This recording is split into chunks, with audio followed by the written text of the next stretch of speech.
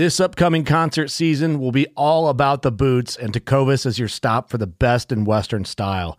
Tecovas has seasonal and limited edition offerings this spring and summer, including men's and women's boots, apparel, hats, bags, and more. All Tecovas boots are made by hand in a time-honored tradition with timeless styles that are always on trend. And Tecovas has first wear comfort with little to no break-in period. It's hard to find this level of comfort paired with this level of style. Stop by your local Tecovas store, have a complimentary drink or two, that's WCB style, and shop new styles. The smell of fresh leather and friendly staff are at your service. Many stores even have leather custom branding to make your boots truly personalized. And with regular live music and events, there's no in-store experience like it. If you can't make it into a store, just visit tecovas.com. That's TECOVAS.com. They offer free shipping on all boots, as well as free returns and exchanges, and ship right to your door.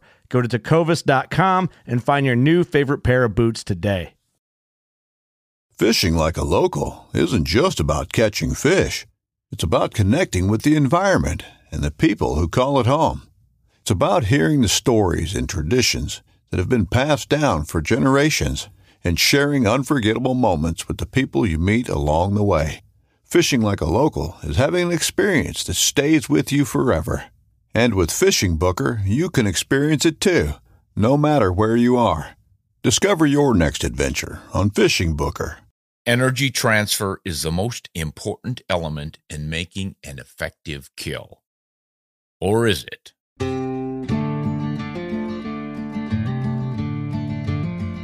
Hi, everyone. Ron Spomer with Ron Spomer Outdoors Podcast. And I've got some interesting questions and answers from people, good people, who are keeping me on my toes. And this is a correction from Travis.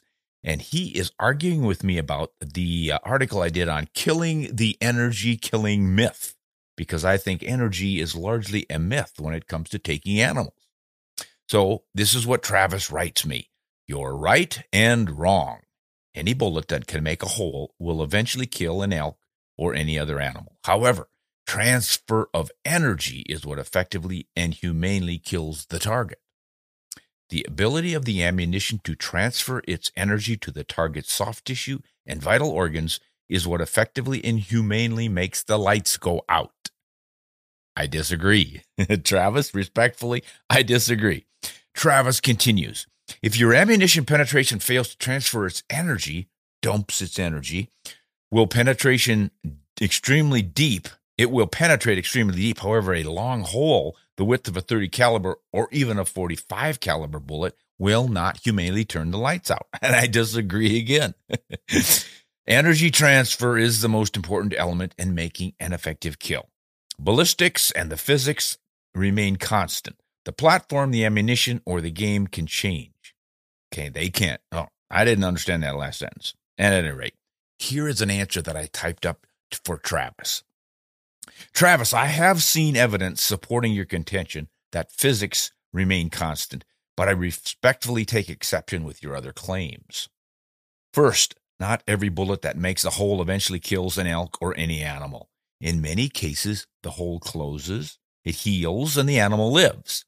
Ballistics change based on the muzzle velocity, the ballistics coefficient of the bullet, the temperature, the elevation, the winds, the distance from the equator, the elevation, etc. But I think what you're meaning is that the basics of ballistics remain constant, right? I.e., we use the above parameters to calculate trajectory, so that I'm being a little bit facetious here on that one. But no, my real agreement, my disagreement with your contention involves that energy transfer point. In my experience, it's not transferring the energy that kills so much as the bullet ripping, cutting, and tearing vital organs. The exception is when the said bullet strikes the nervous system. And in that case, something as weak as a 29 grain 22 short will suffice. As elephant hunters and cullers with vast experience have learned, if you miss an elephant's brain by an inch, and it doesn't matter if your bullet is Bell's 173 grain from a 275 Rigby, or if it's a 500 grain solid from a 470 Nitro Express. The elephant won't die if you miss the brain. As Pandoro Taylor detailed with his TKO formula, it will be knocked unconscious for a variable period, but then it will recover and depart. Now, we could say that those bullets missed vital organs, which is true, but their energy didn't.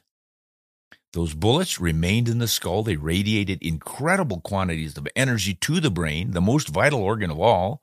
And yet, well, I can regale you with anecdotes of animal after animal absorbing hits from 300 Magnum, 7mm Magnum, 54 caliber muzzleloaders, 45-70s, etc., and they not only ran off, but required additional shots, even though the first one or two didn't exit and dumped all of its energy in them. So another way to think of this is the gut shot that never exits, yet it doesn't kill for hours, sometimes days. All of the energy is absorbed by the animal, doesn't die. So a better example might be the broadhead. Virtually no energy, yet remarkably quick death due to hemorrhaging. I think I know what you mean by massive bullet energy breaking vital organs like the heart and the lungs and the liver, Travis. But in autopsy after autopsy, I have seen that tissues in the secondary wound channel, that broader area impacted by the energy transfer, but untouched by the actual bullet or parts thereof, that appears undamaged. I credit this to the tissue elasticity, and I think you can easily understand this. Even in a ballistic gel block, you'll see the radiating waves of energy transferring through that block. But when the bullet has stopped or passed through, that temporary wound cavity nearly remains undetectable. The only torn gelatin is where the bullet was touched against it. So we might also consider human boxers.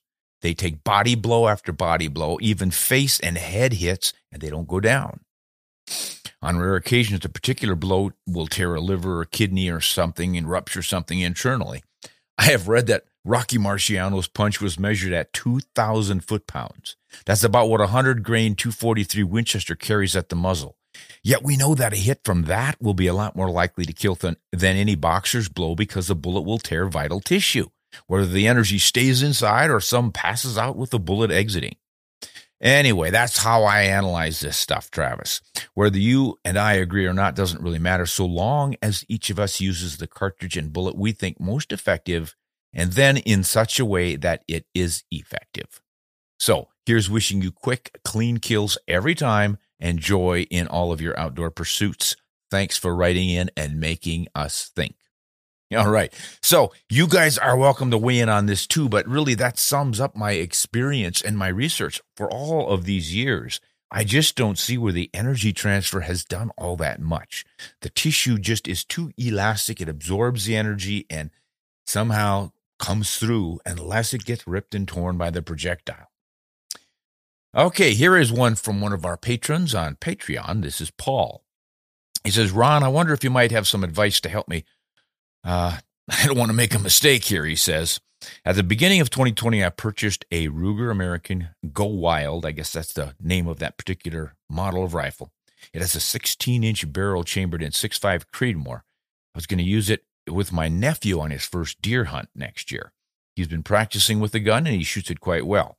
Well, this year, I decided I would test the rifle on deer to have a better idea of its terminal performance. Obviously, I'd like the kid to have the best chance for success. Well, that's good, Paul.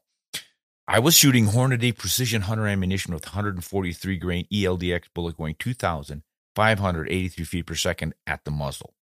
I was able to harvest a mature doe with this rifle. Now, the shot was 89 yards, and it penetrated fully through both lungs, about 2 inches behind the shoulder.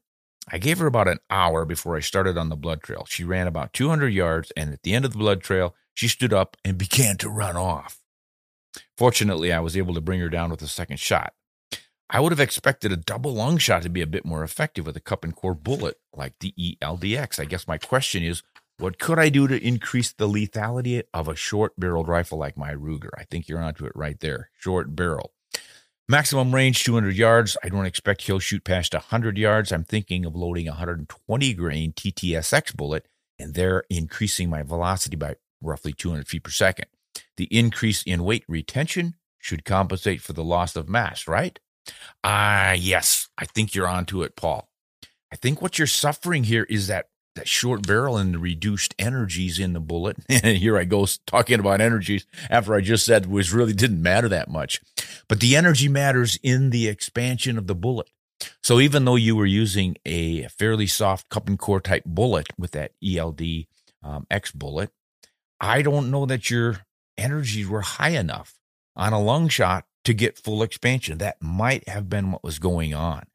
Now, some might say, how can you possibly put a bullet through the lungs of a deer and not have it expire within at least a minute or two, let alone, would you say how long you went for an hour or something? It was crazy. All that I can say about that is crazy stuff happens. I have heard many stories over the years of animals that appeared to be perfectly hit in the vital zone and were unrecovered, including an elk that was beautifully shot right behind his shoulders. And it went down, and they waited for it to expire, and it got dark, and they went back to find it, and it had gotten up and moved off. What happens? Can a bullet penetrate the lungs and heart area without hitting vital tissues and organs, or not do enough hemorrhaging damage? I guess it can happen. I once shot with a .270 Winchester, a nice lung shot. That deer went and left no blood trail. We found one speck of blood in fresh snow, but we were able to follow the tracks in the snow the next morning. We couldn't go at it that evening because there were other hunters where the deer had gone, and the outfitter didn't want us going in there and messing it up for them, which I could understand. And it was bitter, bitter cold, so we knew the meat would be okay. When we got back in the morning and tracked it, it had gone a good 200 yards. And when I opened that deer up, it was like soup inside. So there were vital organs were just completely destroyed. Yeah, that deer had not only gone 200 yards, but it had bedded, and it was lying frozen in its bed. So it must have taken a fair amount of time for it to expire. And yet it was essentially lung soup. As graphic as that sounds, it just tells you how hardy these animals are. And it's just amazing what they can do to survive. So it just may have been one of those flukes. But I would look where you're looking, and that is a lighter bullet that you can drive more quickly. The higher muzzle velocity will help a lot by increasing your chances of bullet expansion. Now, that tip triple shock bullet is going to open clear down to the base. When those petals flare out, you get beautiful expansion, and you get it quickly, but it is not going to break into pieces, so you can expect complete penetration in most cases. And then if you do have to take a bit of an angled shot, you can trust that bullet, because of its high weight retention, to reach the vitals from just about any angle. So that could be a pretty good option for you. I would definitely try that. But yes, I think it's that short barrel that's probably costing you because of the lost feet per second that are going on there with a cartridge that's not all that fast to begin with. So I hope that works out for you. That's kind of, I think you're on the same track that I am on that one, and I think that will probably be your solution.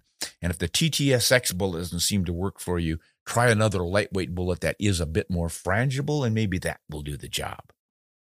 All right, here are some questions the team dragged up for me. Let's see. Colin asks, what is the best quality scope? Wow, that's a big, broad question, Colin. I would like to give you an absolute answer, but I really can't, because there are so many good scopes out on the market these days. But I can tell you this about scopes and brand names and such. I don't believe that any scope manufacturer has a corner on the market, has superior knowledge that others are lacking. There was a time when this was the case.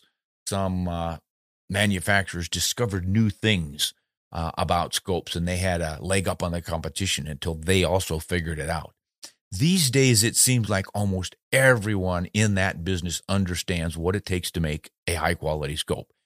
At that point, it's just a matter of how much money do we want to be able to charge for this scope to make it and sell it? Do we want to make the absolute finest we can and have it cost $3,000 or $4,000? Or do we want to make one that's more affordable so we can sell more? So you're always going to find those variations in scope quality. The materials that they use, how many coatings they put on the lens to increase light transfer, lots of different things like that. I think that's what it behooves you to learn, to know, and to understand, is that what makes for an effective scope. You want good optical quality, but I think more important is good performance quality, good engineering and materials to withstand the rigors of a scope on a hunting rifle in case it is dropped, but it needs to withstand the recoil, shot after shot after shot, because that can wear parts out in a scope. There are moving parts in there. The erector tube, when you're dialing your magnification, you have springs. The recoil is absorbed by those springs that press against the tube inside, and all of those things can eventually wear out. So you do want good quality construction that way.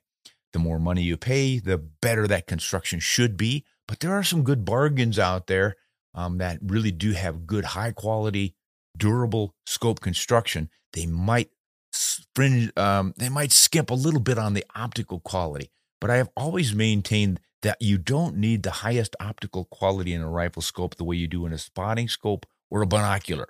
Those two instruments are designed for finding your game and seeing it very well, whereas the rifle scope's main job is to direct your bullet to the target. It's a glorified front sight, so it needs to be rugged, dependable, durable, and always keep your bullets landing at the same place. You can't have it wandering around. So I make durability number one. And then I think brightness probably, you want to be able to see that image. You want to have it in focus. But boy, I got to tell you, over the years, I've had some scopes that were not all that bright and were not all that sharp. And yet I was able to make every shot with them because they kept the reticle where it needed to be at all times. It was just good, dependable, rugged scope. That said, I do like a nice bright scope. Who doesn't? But within your budget, you need to consider all these things. So rather than ask what's the best quality scope, I think you're going to have to do some research on it. Really have to dig into this stuff. There's just no shortcut. I could say scope Z from brand X is the absolute best or something, but then someone else might have a different opinion, and they might be right because I haven't tested every scope in the world. There's lots and lots of them out there. And they're also being made with lots of different brand names, and some of these new ones seem to have just as high a quality as the older established brands. What's going on there? Well, it's a new company starting up, and they've learned the ropes. They know what they need to put into a scope to make it match up to the quality competition. They're lowering their prices a bit because their name is unknown, so you might find a bargain there. But you also might find a lemon because that's entirely possible. So it's a bit of a crapshoot, but generally, if you know the parts and you work with those parts and examine the optical quality and compare it against other scopes in the same situations, the same lighting and stuff, you begin to see the differences. So I think that's the best I can tell you for now. You might want to check my YouTube channel and my blogs on my website, ronspomeroutdoors.com, because I do have several blogs and videos that detail more about scopes, what's in them, and what makes them work. It's an interesting study, but it's really fun to know because then you have confidence when you buy a scope that you know what you're getting. It's like buying an automobile or a chainsaw or anything else. If you really know that product, you feel confident in making the judgment call. So that's what you have to do, I think, with scopes. Good question, though. All right. This is from a podcast of mine. It was about a cartridge that deserves a second chance. Oh, yes. Which cartridges deserve a second chance or a second life? And this gentleman, Hadley, asks, can they make larger modern rimfires to hunt larger game with, say a 30 caliber rimfire or even a 338? Okay, that's an interesting question.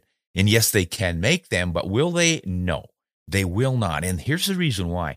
Rimfires are fairly weak. They have to be. They cannot withstand the chamber pressures that centerfires take. And that's because they are ignited by a priming compound in the rim that is struck by the firing pin and squashed against the breech of the rifle.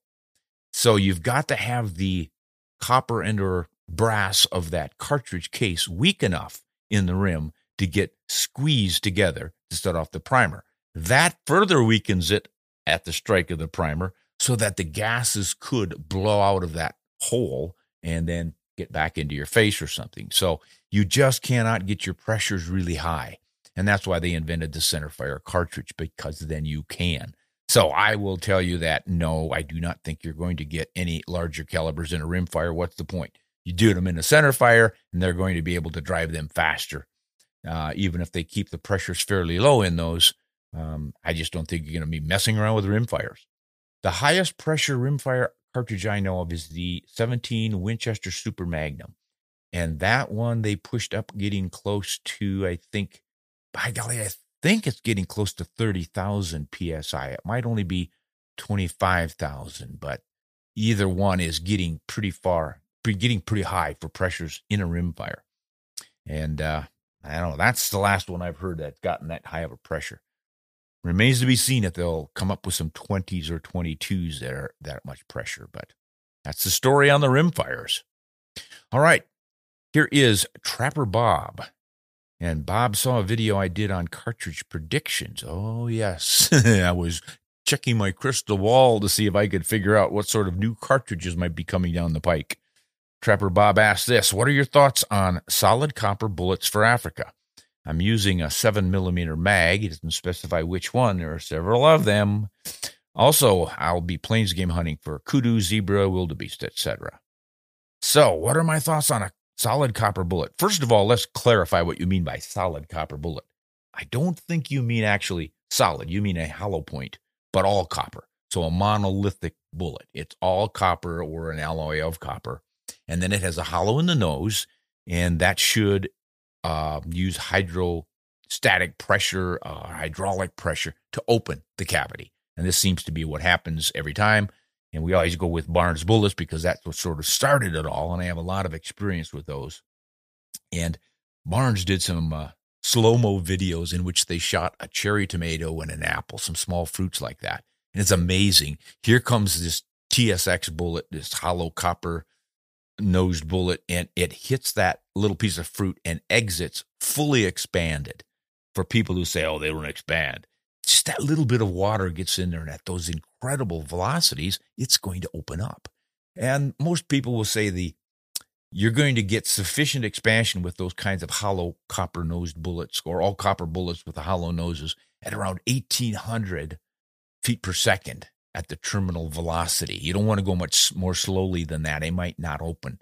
I've seen them open a little bit, but at under 2,000, it starts to minimize. You don't get full expansion, but you still do get some. So, yeah, I found that they work beautifully on plains game. I have used TSX, TTSX, the original Barnes X, the Hammer Hunters, which is a great copper bullet, and some from Norma. I think they were called the Kalahari or something. Those were all copper with a hollow nose. All of them worked very well. Deep penetration and good expansion. Generally shoot through things on broadside chest shots, but I've used them for some raking shots on animals that were running away or something at a bad position. And you can trust that bullet to get through a lot of stuff to get into the vitals. And that often helps in Africa.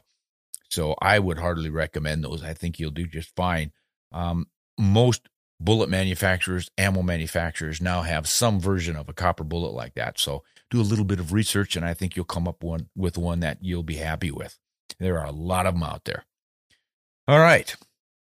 Here's one from a Best Rifle Scope Buy video. Oh, yes, I did one on what to look for in a rifle scope, getting back to an earlier question here.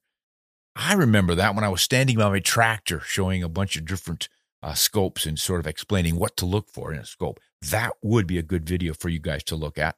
So Dale asked, first he said, good information. So I must have said something right. Then he asked, do you review the scopes?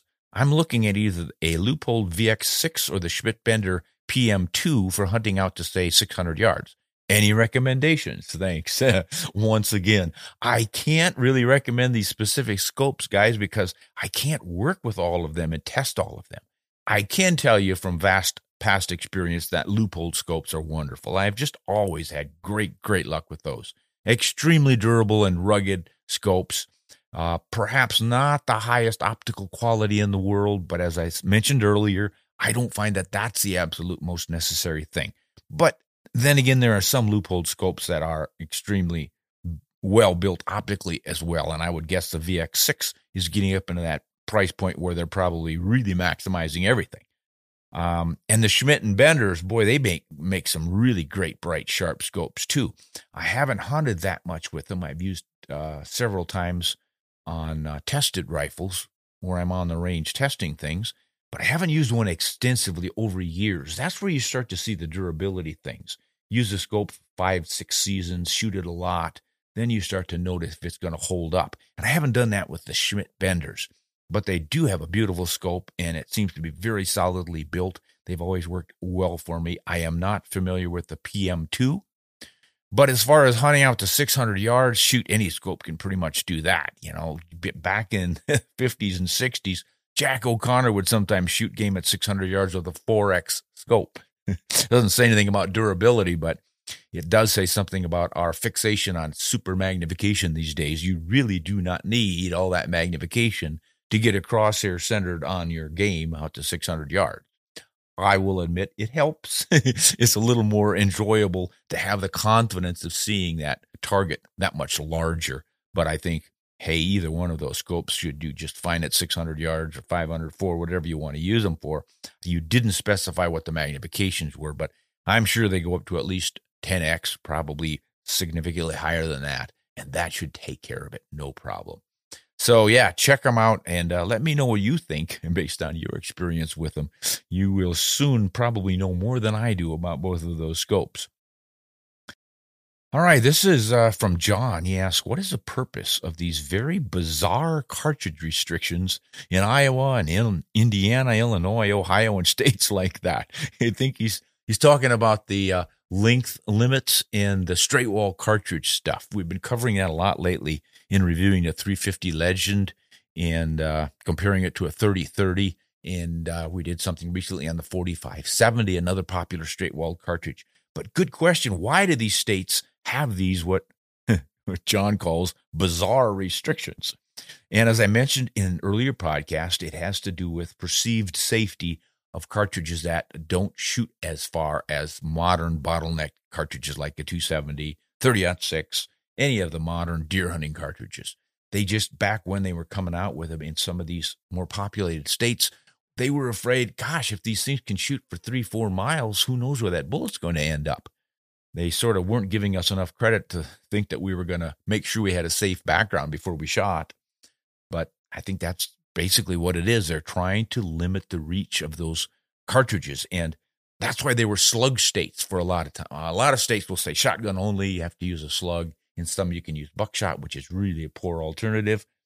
But the slugs, it turns out, are a little bit more dangerous than high-velocity bottleneck cartridges with lighter bullets because the slugs are so heavy and they have so much momentum that they will ricochet and skip a lot and plow through a lot of stuff before they stop. Whereas a fairly light bullet from a 270 or a 243 Winchester hits a branch or something and sort of disintegrates.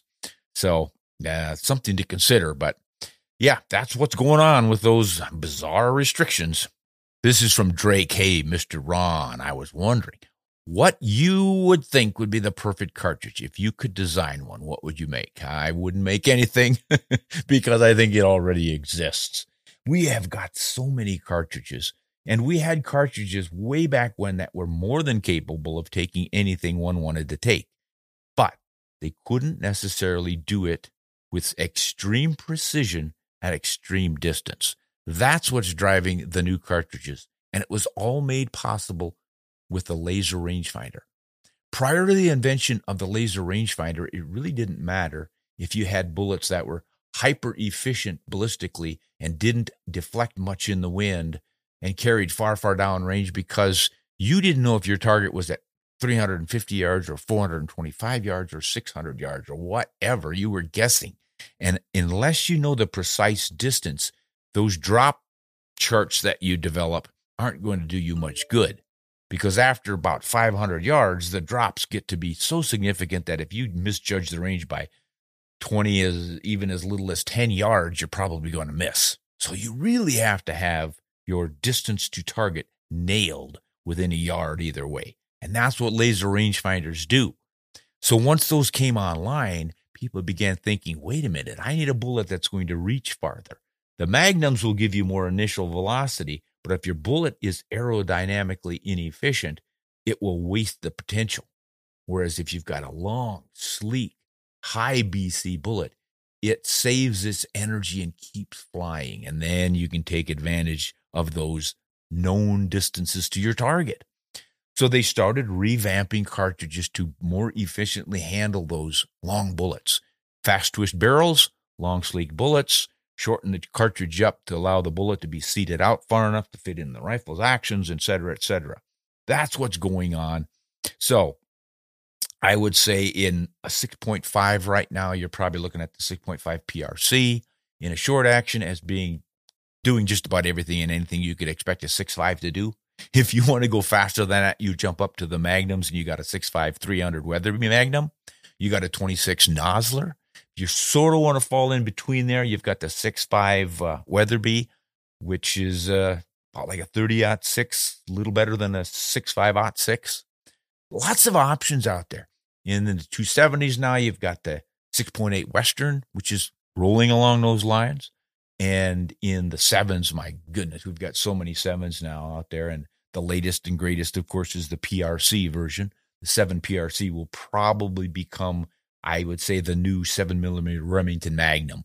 What that was in the 1960s, I think, is what the PRC version is going to be in the next 10, 20 years.